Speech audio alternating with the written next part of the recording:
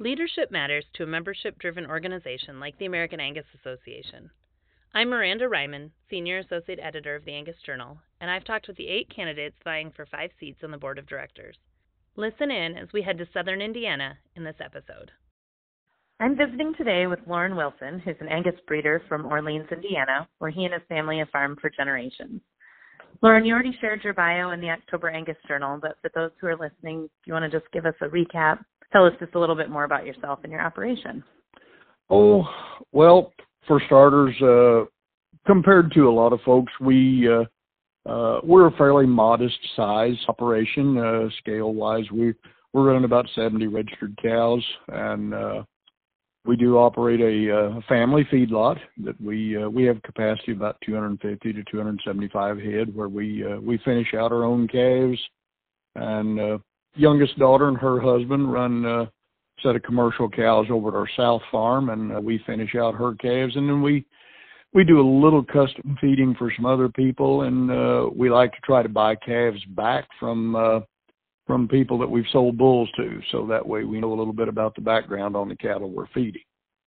Like I say, we don't do any one particular thing on a grand scale, but I'd like to think we do several things well. We do put an awful lot of emphasis here at home on high quality forage. We're down in the southern part of Indiana where we've got some rolling hills and pasture ground. It's not like what you think of in northern and central Indiana where it's flat and soybeans and corn for miles. This is cattle country down here. We don't have a large bull sale every year. We're very selective on what we keep for bulls. With our feedlot and the demand we have for really well-finished cattle there, we're very selective. We'll keep maybe 5 or 6 of our top bulls a year to sell. We sell packages of females about every spring for replacements. And as far as myself, what I've been active in, my wife and I have been junior advisors for our state Junior Angus Association, and that's something we've really enjoyed, working with the kids and their families. Of course, in 2014, when Indiana hosted the National Junior Angus Show, my wife and I co-chaired the show in 2014, and working with all of our Indiana volunteers to bring that together and make it happen was a lot of fun. Yeah, it was a lot of work, but it was a lot of fun. And outside of the Angus realm here in our state, I was involved for 10 years with our State Beef Cattle Association, 6 years as a regional representative from the southern end of the state here, and 4 years as an officer. I still am very active with the Hoosier Beef Congress committee, and enjoy working with that and working with the kids there. That gives you a pretty good handle on all the other people involved in the other breeds, not only are outside of our Angus circle. Here on our southern end of the state, we have a regional association, the Southern Indiana Angus Association, where I've served as chairman for our spring consignment sale for the past several years, and trying hard to improve that every year, and trying to get consigners to bring better, increasingly quality cattle every year if we possibly can. As far as here around home, our family's very active in our local Christian church down here. I served on church board for several years, and there are 3 schools here around us that the ag programs all have very active judging teams. We've had a lot of times where the kids have come out. I love working with the young kids that are getting started on giving reasons and doing their judging, and the opportunity to put classes together for them here with the feedlot, and as well replacement heifers as well. And that's working with them has been a lot of fun. Well, it's been really fun hearing everybody's different backgrounds in that. So the next question is, what are some of the things that you think are going right in the Angus business today? Well, of course, we all know the purpose of the Angus Association is to improve the breed as a whole. And I think some of the recent focus in the last couple of years on things like udder shape and foot scores, I think that's really key, and it's high time we've been looking at some of these things. Those are fundamentals, things that I don't care what breed of cattle you've got, those are things you need to look at. And those are, in my mind, things that outweigh some of the emphasis we put on some of the EPDs. As far as the dollar values and stuff, if you don't have good feet, if you don't have good udder shape, I think those are really important, and I'm really thrilled that we're looking at that and focusing on it now. One of the other things that I was impressed when I saw the minutes of the last board meeting. We're currently operating on a balanced budget for the first time in several years. They were able to have a balanced budget without dipping into using any of the interest off invested money. I think that speaks very highly of how well things are being managed. As far as good things that the association's doing, I think it's hard to overemphasize the importance of our junior programs, and we have a junior program that's second to none. Those are the things that we saw when my wife and I were serving as junior advisors in our state, seeing the kids participate maybe for their first time in some of the contests and stuff at junior nationals, and get their feet wet doing something they weren't familiar with, developing their self-confidence and things like that. I just think that's a wonderful thing, and had the opportunity a couple of years ago. Of course, we're close to Louisville, close proximity to Louisville, and one of the other breed associations had their junior national in Louisville, and we were asked to provide a set of heifers for a judging contest, and we took 8 heifers down for a keep and cull class. And while they were there, we got the opportunity to browse around through the barn, and just didn't see the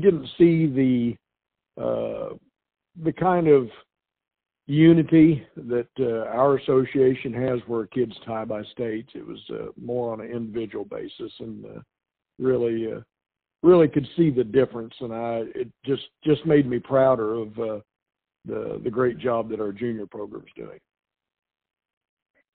I love talking about the things that are going right in the business.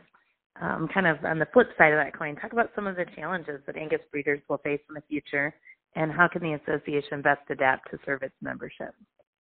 Well, to me, I think one of the biggest challenges we got facing us is that there are so many other breeds that have, they've integrated enough Angus genetics into their breed to color them black.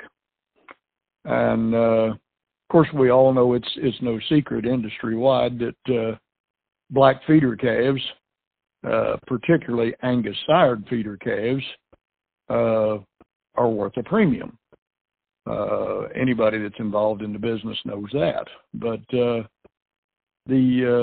fact that some of these other breeds that have colored their cattle black to where, and they talk about hybrid vigor, when you start watering down and diluting the genetics by mixing a little of this breed with the Angus, there's not near as much predictability. And I think the idea of the fact that we've got so many other breeds out there that are selling black cattle that will sire those feeder calves black, but don't have the carcass characteristics that Angus cattle have, I think is one of the biggest challenges we're going to have to address. Mm-hmm. Now, having said that, I think the Angus Link program is definitely a step in the right direction. the fact that those cattle, and I think we're seeing that already in a lot of the sales, that those cattle are bringing a premium because people want to get back to knowing that they are getting quality Angus genetics and not just a black-hided calf. For several years, we had the opportunity, we worked with a small packing plant here in Louisville, Kentucky, which is only 50 miles from us, Dawson Baker Packing, which was a CAB packer. And we had probably one of the best educational opportunities by following up our cattle. Price was never finalized until those cattle were graded the following day and hung on the rail. And we knew how those cattle were grading, and then we were paid accordingly. I used to hear quite frequently, you'd hear people that had other breeds of cattle talk about, oh, when you take the hide off of them, they all look the same. Well, I don't want to say those people are uneducated, but I will go ahead and say they're uninformed, because when you take the hide off of cattle and see them hanging on the rail, that's when you can really tell, and that's when the differences really show up.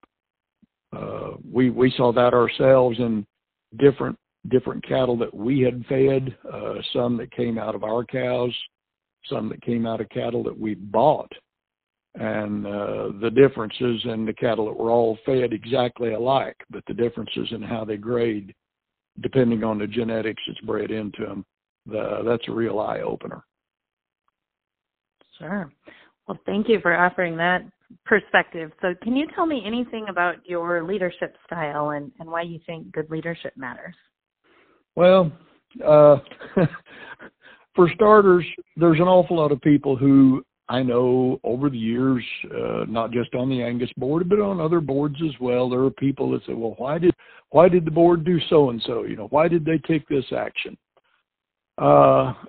I'm one of these people, it's real easy to be a Monday morning quarterback and say, well, they should have done this instead, and why didn't they do it this way? Unless I have all the facts, I'm going to withhold my opinion until I know everything that somebody else knows, before I'm going to criticize any decisions that somebody else has made or the board has made. And I like to hear all the facts before I draw a conclusion. Now, having said that, I'm not afraid to express my opinion. Several years ago, I laughed. The very first meeting I was at as a regional representative on the Indiana Beef Cattle Association board. We have staggered terms, much like the Angus Association does. And there were 3 or 4 of us that were newly elected directors. In our very first meeting, they asked us to, tell us a little bit about yourself. And I said, well, there are people who love the sound of their own voice and think they have to have something to say about every subject. I'm not. I will listen, and I like to hear all the things, all the inputs, all the facts before I develop an opinion. If it's something that's important, I'll weigh in and voice my opinion. I laughed and told them, I said, if it's not important, I may not have anything to say, but I said, if I feel like it's something that's significant, I don't want anybody going home and as you're driving home thinking, well, I wonder what Lauren thought about that. I said, I promise you, if it's important, before we leave the meeting, you'll know what I thought.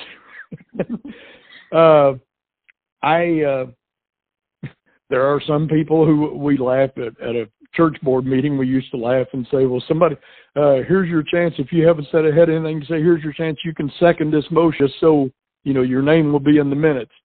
I'm not one to just jump in and say just to be heard. Like I say, if it's important, I'll weigh in. I do think board members should bring a variety of thoughts. If you come from diverse backgrounds, I think bringing a variety of thoughts is good. You may have an idea that somebody else hasn't thought of. To bring an idea to the table and say, what about this? It may not be practical, but it might be something that's worth at least thinking about. So I think fresh ideas are where improvement comes from. And as a board member, I will say this, I feel pretty strongly, if people think enough of you to elect you as a board member. Apparently, they think you have fairly decent judgment, and you were elected to use your good judgment and not just do what somebody else on the board tells you you're supposed to do. I think that's what gives diversity and different ideas. Is what gives a board a broader perspective of thinking. I really appreciate hearing that kind of jump off the page and an expansion of what you wrote there in the October Angus Journal, so I appreciate that. Is there anything else that you would like people to know before November's annual meeting? I don't guess anything in particular. I appreciate the fact that for several years, for 4 or 5 years now, I've had some folks in the Angus breed that I have had a lot of respect for over time. A lot of folks that I admire have encouraged me to run, and just needed to wait until opportunity was right. For one thing, our youngest daughter and her husband they have come home and joined us here on the operation, which has freed me up and given me a little more time than I used to have. I realize that serving on the board it's going to be a time commitment. There's no question. And with them here, I especially realized right after last year's convention how important it is to have them here. I probably got as much out of last year's Angus convention as anybody who attended, because I came home and 48 hours later had a massive case of COVID. I was down for 3.5 weeks, and they finished. I was housebound for 3.5 weeks, and they finished harvesting the last of the crop. We had about 250 acres of corn left out that they got in, and I don't know what I'd have done without them, that's for sure. So having them here to kind of help carry on things while I'm taking care of Angus activities has been very important. I've been very, very fortunate to be blessed with a good family, and I certainly don't take that for granted. It is a big time commitment and an investment in the organization, so we appreciate that there's good people willing to throw their hat in the ring. People can look forward to getting to know you a bit better at the convention in November. Well, we'll look forward to meeting as many folks as possible as we can out at Fort Worth, Miranda. That was Angus breeder Lauren Wilson. For a full list of delegates and business items, visit angusconvention.com. For the entire group of board candidate interviews, visit angusjournal.net. Reporting for the Journal, this is Miranda Ryman.